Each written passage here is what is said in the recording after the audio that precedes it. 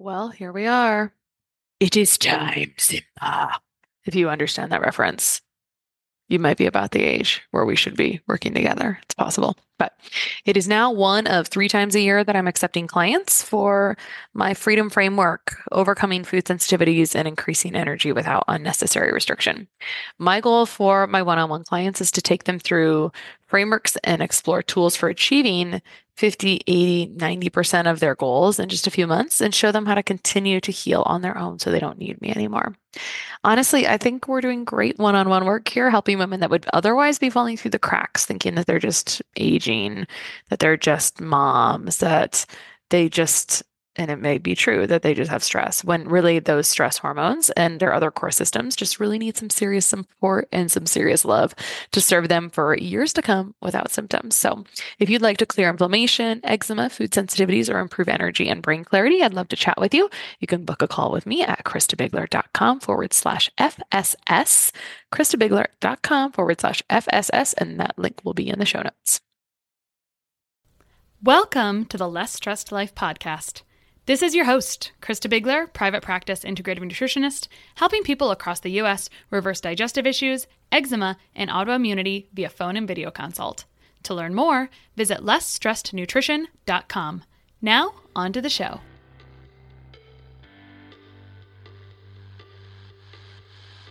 Okay, so today on The Less Stressed Life, we have Melissa Groves, who is an integrative registered dietitian and the owner of Avocado Grove Nutrition and Wellness, an in-person and virtual private practice specializing in women's health and hormone issues, including PCOS, endometriosis, and fertility.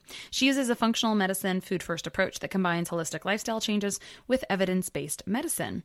Melissa is also a second career dietitian. Before this, she worked as a copywriter and editor in medical advertising in New York City for 15 years before going back to school for nutrition, which is a fun topic. I might want to just ask you about that, how you decided that, hey, I want to be a dietitian instead of write about nutrition. So first, welcome, Melissa. And second, tell us about that little transition really quick. I have to tell you why I'm asking. It's just more of a personal interest. I also went to school for journalism and for nutrition because I always wanted to write about nutrition or get great information out to the public. I think now I do that through the podcast than through writing. So I guess that's just a topic after my heart. Yeah, first of all, thank you so much for having me as a guest. I'm super excited to chat with you, and I get to work with you more this year, which we can talk about later. But yeah, super excited to connect. So how I transitioned, I did at first actually think that what I wanted to do was transition from medical advertising into writing about nutrition. Back in 2000, I was living in New York and I was working in advertising and I was miserable, of course, and I was looking for some way to get a certification so that I would feel qualified to write about nutrition. And back then, Institute for Integrative Nutrition used to be a brick and mortar school. Like there were literally 40 of us in a room in Manhattan. And so I did that course, which I think was like 6 months of weekends. And I finished it and I was like, I don't feel qualified to do anything. I had wanted to be able to take that certification and then transition into writing or editing for, food-based, nutrition-based magazines. And I didn't feel like I was qualified for that. So then, fast forward 12 years and I'm sitting in my Brooklyn living room and I'm looking at my 4 bookshelves full of, food politics and recipes and nutrition books. And I was like desperate to get out of advertising at that time. I was working like 90-hour weeks. I was traveling all the time. I was sacrificing so much of my own health to work in that job. And so I was like, I wonder what it would take to really go back and do this and do nutrition for a living. So that was when I started going back to school to become a dietitian. And when I was putting myself back through school, I did do some writing, which was mostly ghostwriting, little jobs. I've written for other dietitians. I've written for naturopaths and, people in the functional medicine world, but as a ghostwriter, so you would never be able to know what I wrote and what I didn't.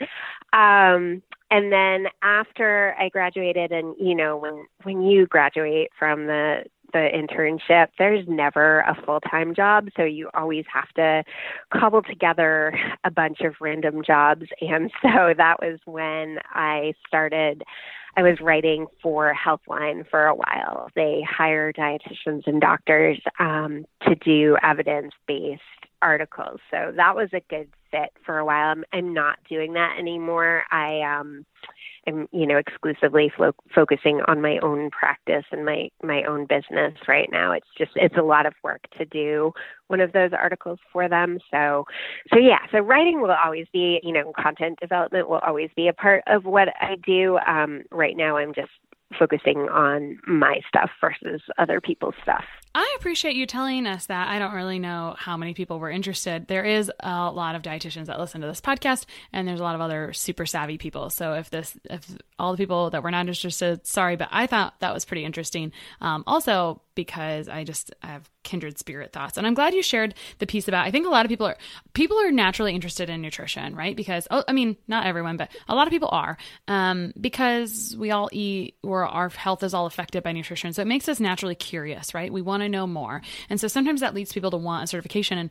And I work quite a bit with my dietetic associate. We get a fair amount of emails about how can I get this certificate, or how can I go back to school for this? And nothing worthwhile is easy, I think is maybe the summation of that, unfortunately. And so I like that you shared that you did the 6-month training and you didn't feel like it was adequate, because I would say that I see that it doesn't, and I hope that doesn't become a general statement, because it's not the case for everyone. But at the end of the day, a lot of experience, whether it's with education or with seeing your own clients, really is what kind of elevates you to the next level, right? Experience and continuing education, or educating yourself in the areas of specialty. And the areas of specialty today are hormones.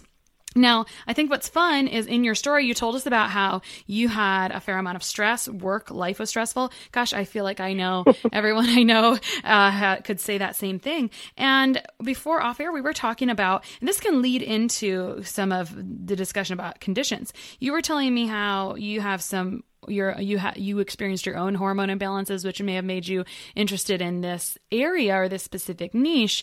But that really presented as estrogen excess. So can you talk to us about stress and estrogen, and then we'll weave it into these conditions that I'm going to talk about?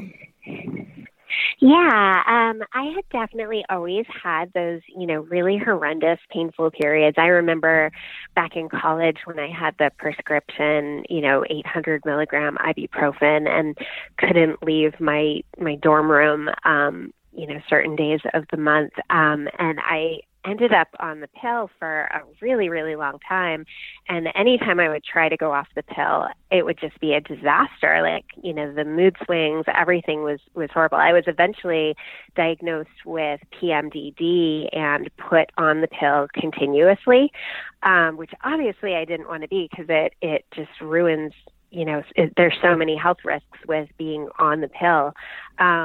So from my own perspective, trying to figure out how to fix that was a big part of my journey. I think I didn't realize at the time how much nutrition and lifestyle was playing into my symptoms. And then I started working with a functional medicine RD, and when I was there, she would give all the weight loss clients to me. So I was seeing all these women, and, when you're working in functional medicine, you're trying to dig deeper for those root causes. And I would see that they're eating great, they're exercising, the scale is just not budging. And when I would do that further digging, what I would find is there was almost always a hormone connection there. Either insulin was too high, cortisol was too high, estrogen was too high, or thyroid was low, or they had PCOS. There was always something driving that inability to lose weight. And so when I opened my own practice, I really felt like, especially the women with PCOS weren't being properly served by the conventional medicine community. And so I really wanted to focus on that and be that, trusted source that women could come to and would rely on, to help them figure out what's going on with their own hormones. There's definitely a connection between stress and estrogen. You've probably heard of the hypothalamic pituitary adrenal axis, the HPA axis, which is when your brain tells your adrenals, hey, we're under stress, like make a lot of cortisol, make a lot of adrenaline. But the other parts of that axis is, it's the hypothalamic pituitary adrenal ovarian thyroid axis. If there is something going wrong in one of those parts, it's going to affect all of the other parts. So, the whole idea is trying to figure out, well, which part is it? Is it your stressful lifestyle that's driving your adrenals, that's then dragging down your thyroid, that's, then giving you monster periods every month? Or is it something else? Yeah, totally. The other piece of that, and I'm sure you can relate to this, but most women have their worst period in January. January is always like really symptomatic and painful, and the cramps are bad, and it's just terrible. And even I, like, by this point, I've done so much work on myself.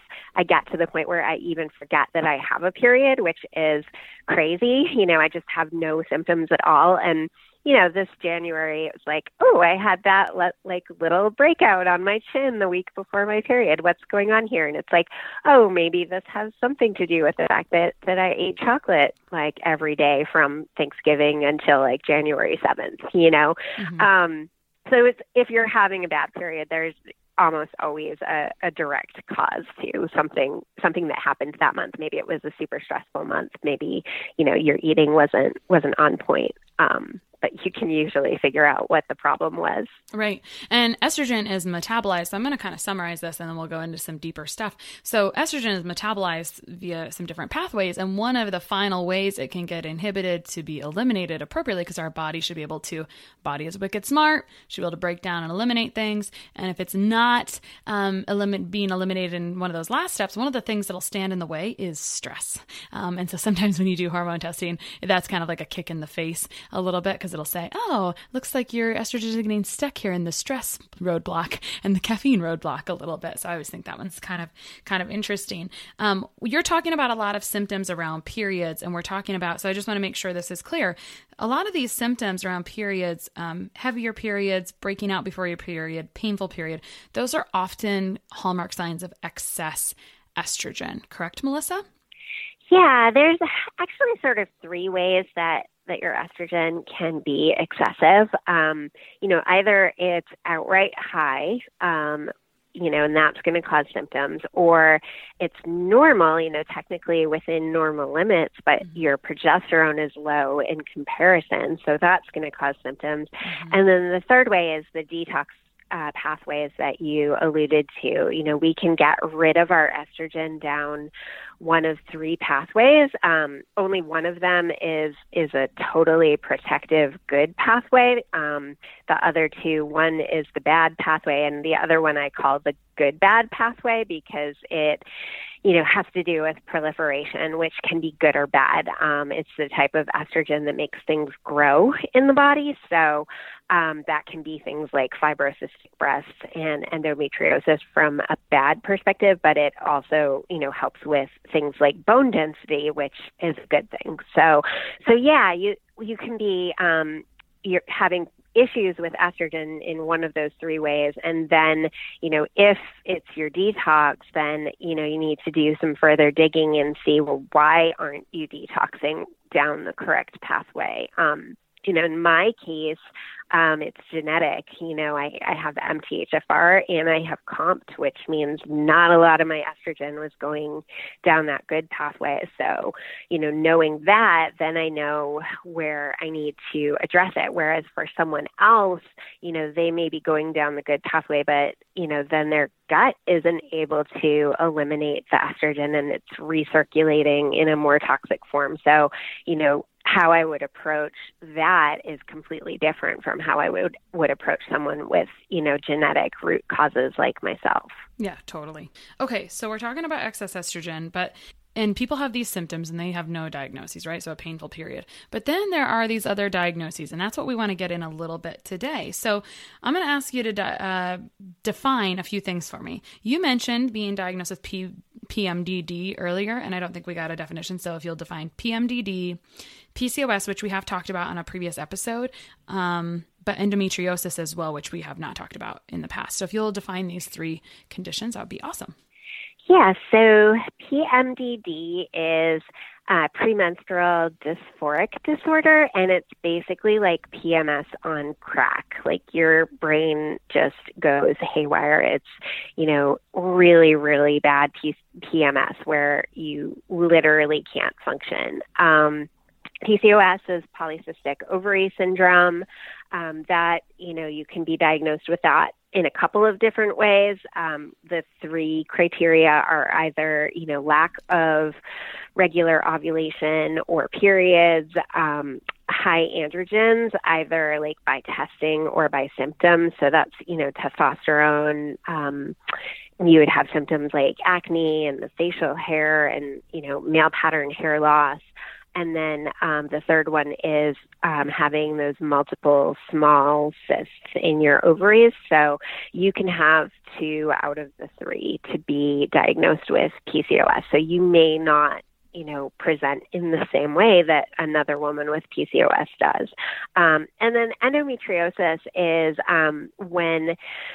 So every month, your uterus grows a lining, which we shed when we have a period, but the purpose of the lining is to support the development of an embryo that would implant in that lining. Endometriosis is what happens when that lining starts growing in places outside of your uterus. So it can cause a lot of fertility problems because it can, for instance, block your fallopian tube, and then the egg's not able to travel down to implant into the uterus. It can cause a lot of pain. It can, sort of adhere to your intestines and other, parts within your abdomen. I've actually heard of people having endometriosis on their sciatic nerve, and their main symptom was like pain radiating down their leg. And then, unfortunately, right now, there's not a really good, easy way to diagnose endometriosis. They really have to do an exploratory surgery to poke around in there and see what they see. It's not always obvious from an ultrasound. And then there is a new test coming out. I don't know that it's been approved yet, but I know it's coming, where it's a blood test that looks for certain markers that would help identify endometriosis more. So at least, women who don't have it wouldn't have to go through surgery just to be diagnosed. So with PCOS, we know that it seems to take a while to get a good diagnosis, or it's misdiagnosed sometimes, for sure, over years. Do you know if this is also a problem with endometriosis? It seems like the diagnosis could get missed often. And whether or not you know the answer to that, what is the conventional treatment for endometriosis? Yeah, so in terms of diagnosis, I think the stat is it takes over 10 years and over 5 doctors or something like that to get a diagnosis of endometriosis. It's so easy when a young woman presents with period pain to her GYN or her primary care doctor, and the answer is always like, just go on the pill. That will take care of everything. And because you're on the pill and it's shutting down your own hormonal system, it's kind of masking the symptoms, but it's still there and could still be growing. In terms of other conventional treatments, surgery, excision surgery is considered the gold standard for, it's actually considered curative by some people. But that's not always true. It can come back because obviously the root causes are still there. So there's actually, you may have seen the commercials on TV, there's a new drug that they are promoting for endometriosis that basically works in your brain to shut down hormone production.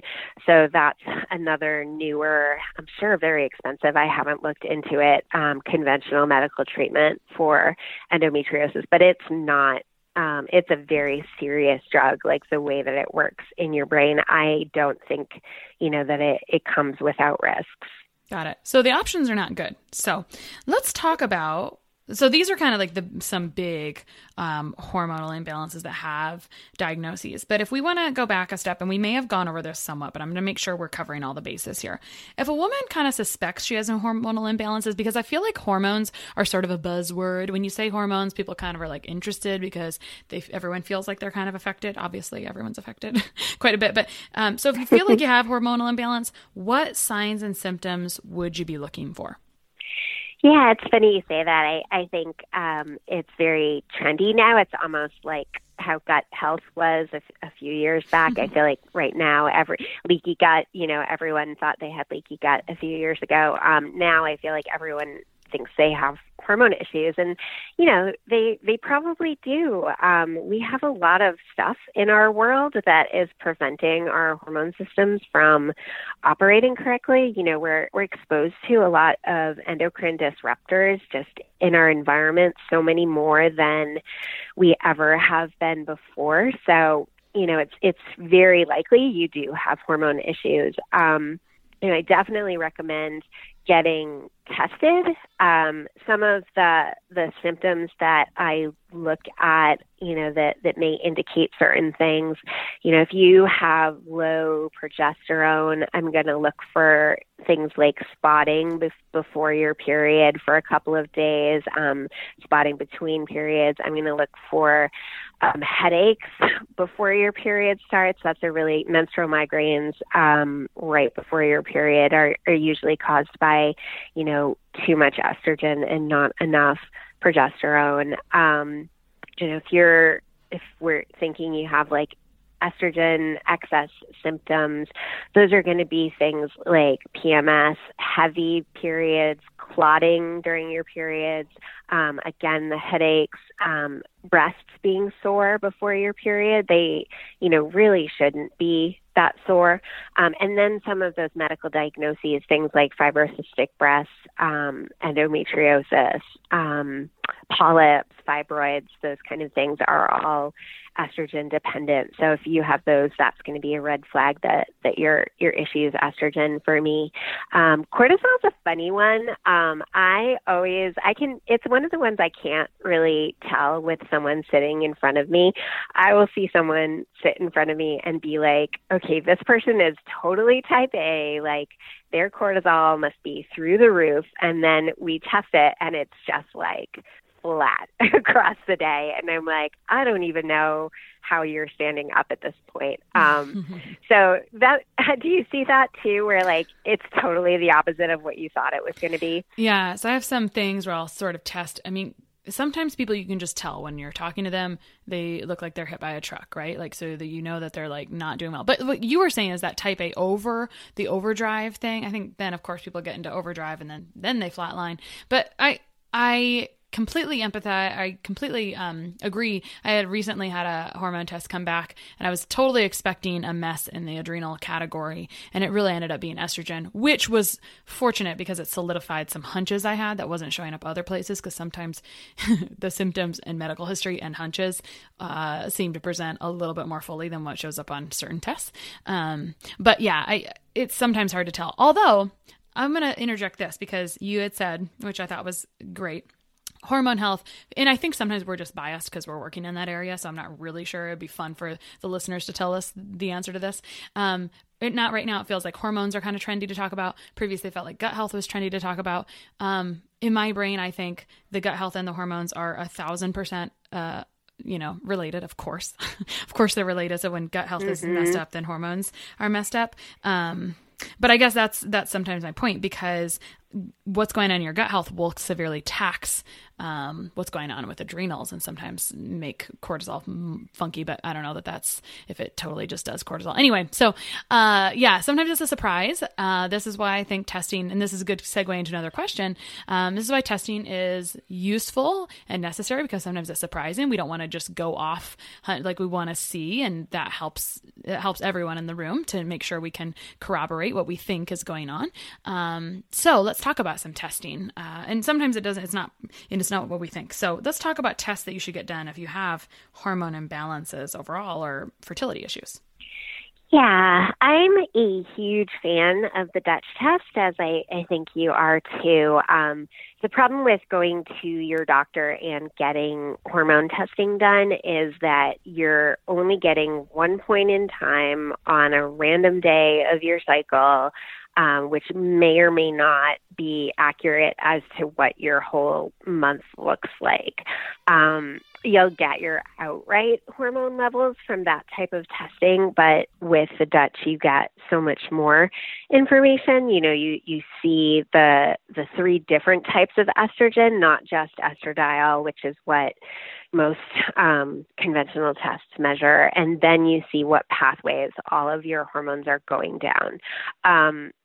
So you also get the 24-hour cortisol reading and cortisone, which is important because if you're just measuring cortisol and you're not seeing how much cortisone someone has, which is the inactive form of cortisol, like maybe you have totally low cortisol, but then your cortisone is high, that tells us, we need to improve your conversion, not that we need to increase your actual cortisol. So, I rely on the Dutch test for pretty much everything hormonal. I've done spot checks, or I love when I have a client who's actually been working with a reproductive endocrinologist who has actually done some of those day 3 labs like LH, FSH, AMH, because those are things that Dutch doesn't measure. So when I, have someone where we have both pieces of it, we're just able to get a much fuller story of what's going on. Mm-hmm, totally. I will mention something. I had a sweet past client recently send me a message and say, I bought this hormone test online by this unnamed, well-advertised testing company that maybe doesn't have great tests in multiple areas, and they're kind of frustrating to me. And she's like, and this is what it showed. I was like, this is 1,000% inconsistent with your symptoms. I would highly doubt this is actually what's going on. And I don't care enough to go look at what their technology is or whatnot, but there's a clear difference in quality of testing. So don't test just out of curiosity. I know it's like so fun. We all want to test out of curiosity, but you'll probably waste your money, to be perfectly honest, if it's like a garbage or not a good test. And so fortunately we got her sent in the proper direction, and she's working on the real root causes now, and so that's good. But I just have to throw that out there as well, that there's a big difference in types of tests, and it's kind of a whole conversation of its own, isn't it? Absolutely. I know exactly who you're talking about, and I get clients who've bought those on their own, especially the IgG tests. They're really, really common. And then, having to explain that this might be, not quite accurate, and we might want to do some deeper digging at markers that actually make a difference. So I think that's the problem. Even, and as I mentioned, even with the conventional, like trustworthy conventional doctor ordering hormone labs for you, that's problematic because it's just that one snapshot in time. It's not representative of what's really going on for you or what you're doing with those hormones. Totally. Okay, so let's talk about inflammation and how inflammation impacts these, because when I think of the conditions you defined for us here, I think about inflammation as a huge piece. So talk to us about that and what happens. Yeah, absolutely. Inflammation is one of the main root causes of PCOS. Not everyone is inflamed, but most people I test show signs of inflammation. Inflammation drives insulin resistance. Inflammation drives testosterone production. So if you are inflamed for whatever reason, that's going to impact your PCOS symptoms. So, that's where we work on things like an anti-inflammatory diet. Sometimes supplements, if that's like a really big issue for them, just working on that inflammatory lifestyle and getting that down. And same thing for endometriosis. It's a main root cause of endometriosis. It's the growth of the lesions with endometriosis are driven by estrogen, but ultimately it's inflammation that causes it to grow. So that's going to make your symptoms worse. So, I think inflammation is really, across the board, one of the root causes for a lot of female hormone problems. I see it with my fertility clients as well. Maybe they've been through all the testing and they've even gone down the IVF road, and if you're inflamed, then, you're not going to get that embryo to implant. So I often end up working on inflammation with my fertility clients as well. And, as like there are many causes of inflammation. So it's trying to figure out what are the biggest ones that we can work on getting down for my clients. Right. And one of the tricky things about working with hormones or periods in a way is that they only come around technically once-ish a month. And so sometimes the changes you're making now will affect things, next month, 2 months, 3 months down the road. So helping people understand kind of the big picture and when you start to see results of that. I mean, it takes a little time for hormonal improvements to take shape sometimes, right? That's kind of the big thing to think about. Yeah, I usually, I work with my clients for 3 months, and it's usually that second or third month where they'll start to notice differences, mm-hmm. and then, sort of months down the road, I'll get a message from them saying, hey, just wanted to let you know, like, everything's amazing. I haven't broken out in 6 months. I haven't had any PMS. I haven't had any headaches. It does take time. So we start to see those changes, but, and then I know we're on the right track. And then it's just a matter of continuing to do the things that are working. Right. I appreciate you mentioning that because I think it's so important to keep expectations realistic for what is realistic for that condition or that issue. And so sometimes when symptoms start to disappear, it doesn't mean that the healing's all done. Sometimes there's still more root cause work to do to just keep calming things down. I think we're just such an instant society, right? And so it's a challenge because we don't want to be complacent. I say this all the time, but you can be realistic, but not complacent. So if things aren't moving forever, I mean, that's just not appropriate. But if they're not getting slowly better at a time, like if you can see that things are getting slowly better, eventually you won't forget what a rough patch that was in the past. So yeah, I especially love that as related to weight loss, because I do tell my clients, like, you are not going to lose 10 pounds in your first month working with me. It's just not going, because, I consider weight a symptom, and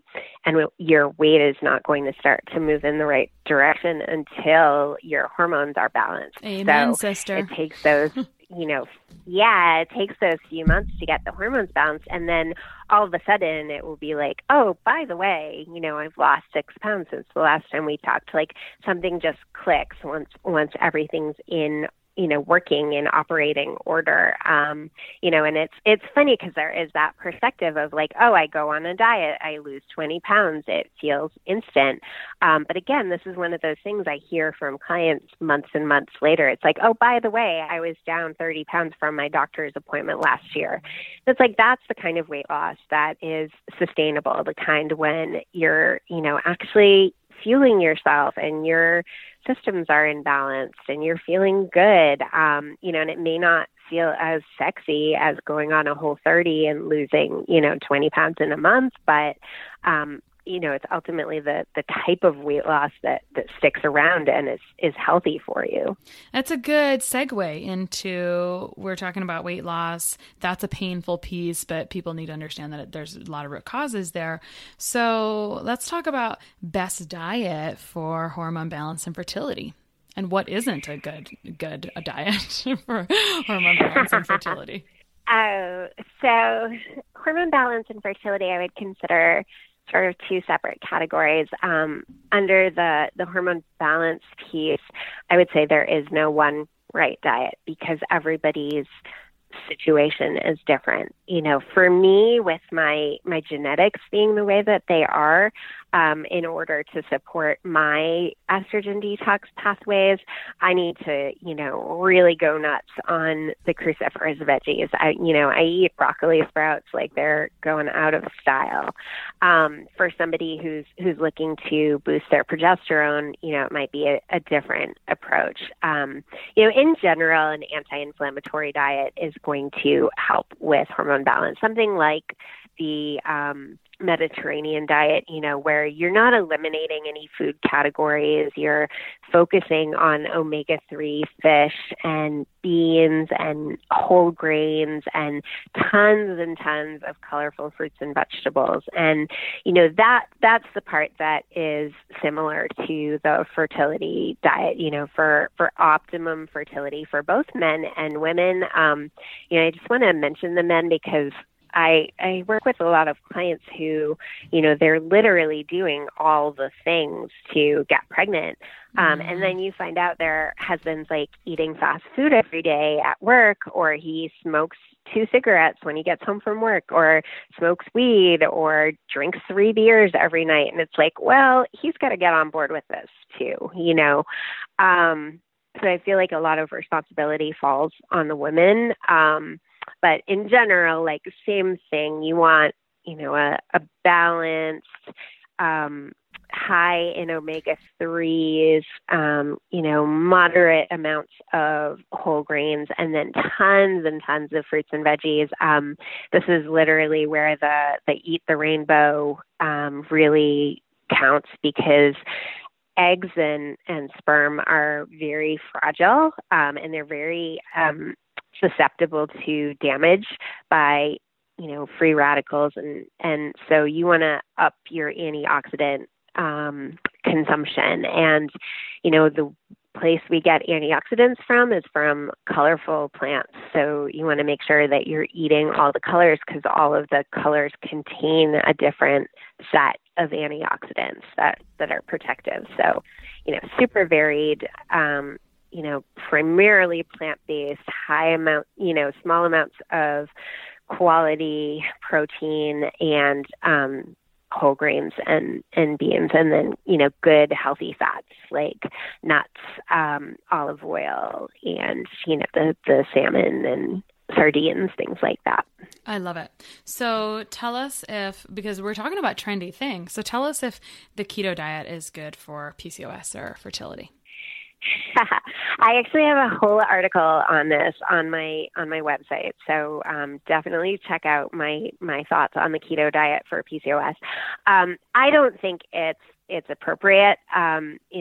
First of all, I don't think it's necessary to go that low carb. While you definitely want to have a much more balanced macro approach with PCOS and not make carbs the star of your plate, you don't need to go that low to experience benefits. I also think it is stressful on the body.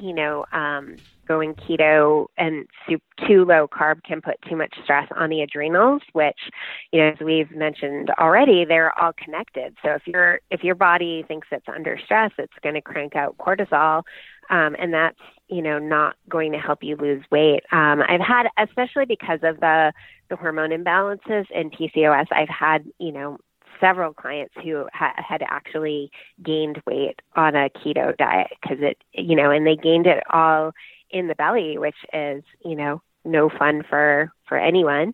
And then finally, I'm extremely opposed to the keto diet for fertility. in the first trimester, the baby actually doesn't need any additional calories.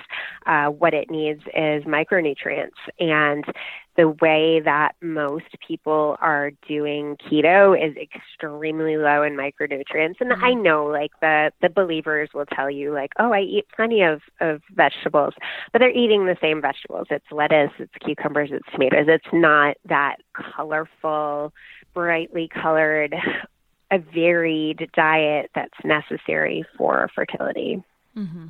Melissa, this is fun to talk about all this. And we didn't get to talk a ton about fertility, but if you could give us your 2 cents there, I feel like really, we were talking about a lot of things in hormone imbalances, and the same things that help with certain hormone imbalances are going to help with fertility. Fertility is a big umbrella of what can be going on underneath of it, right? I mean, I don't know which of our colleagues says this, fertility is so interesting and complex. It's a miracle that people get pregnant at all. It really is. I would say, if you've been down the route where, you're not getting pregnant on your own, you've started working with a fertility doc, and you find yourself in the place where you have that dreaded diagnosis of, unexplained infertility, where it's like, we don't know, like you're ovulating, all your parts are fine, all your partner's parts are fine. We just don't know. That's where I, as a functional medicine practitioner, I really recommend digging deeper. It's almost never truly unexplained. That's when, I'll get someone in who maybe had a TSH done that looked fine, their basic thyroid test. And then I'll do a full panel, and they'll have, thyroid antibodies through the roof.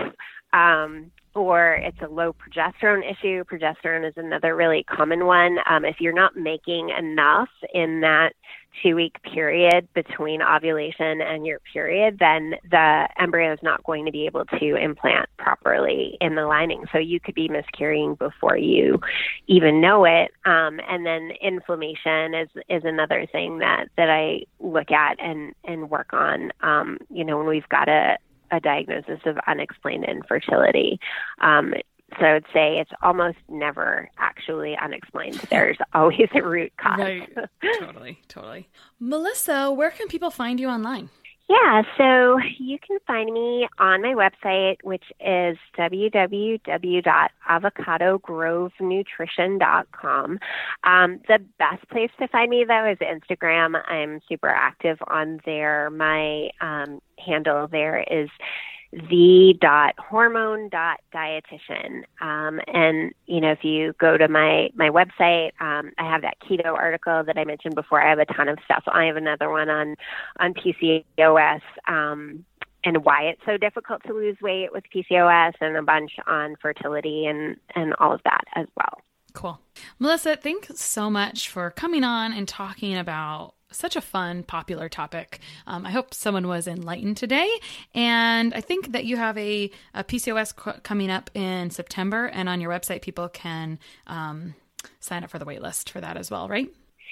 Yes, I will be launching a course on the root causes of PCOS and how to address them in early September. So be on the lookout for that, and I will have a sign-up page ready for you to sign up and get on the wait list.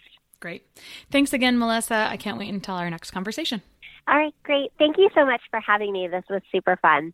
One of the best gifts you could give us at the Less Stress Life is your feedback. We are paid in podcast reviews. If you enjoyed this or any other episode, please leave us a review. In the iTunes store or from your podcast app, just search for Less Stress Life as if you're not already subscribed. Click on the banana face image, scroll to the bottom where it shows the text of other reviews, and write a review. While you're there, hey, make sure you hit subscribe. For Android or Stitcher users, you gotta go to the desktop site and search for Less Stress Life, and then scroll down to leave a review. Stitcher doesn't load Apple reviews on their site, so if you want, you can leave a review in both places. Your feedback means a lot to the success of the show. Thanks so much for taking the time to do that. You rock.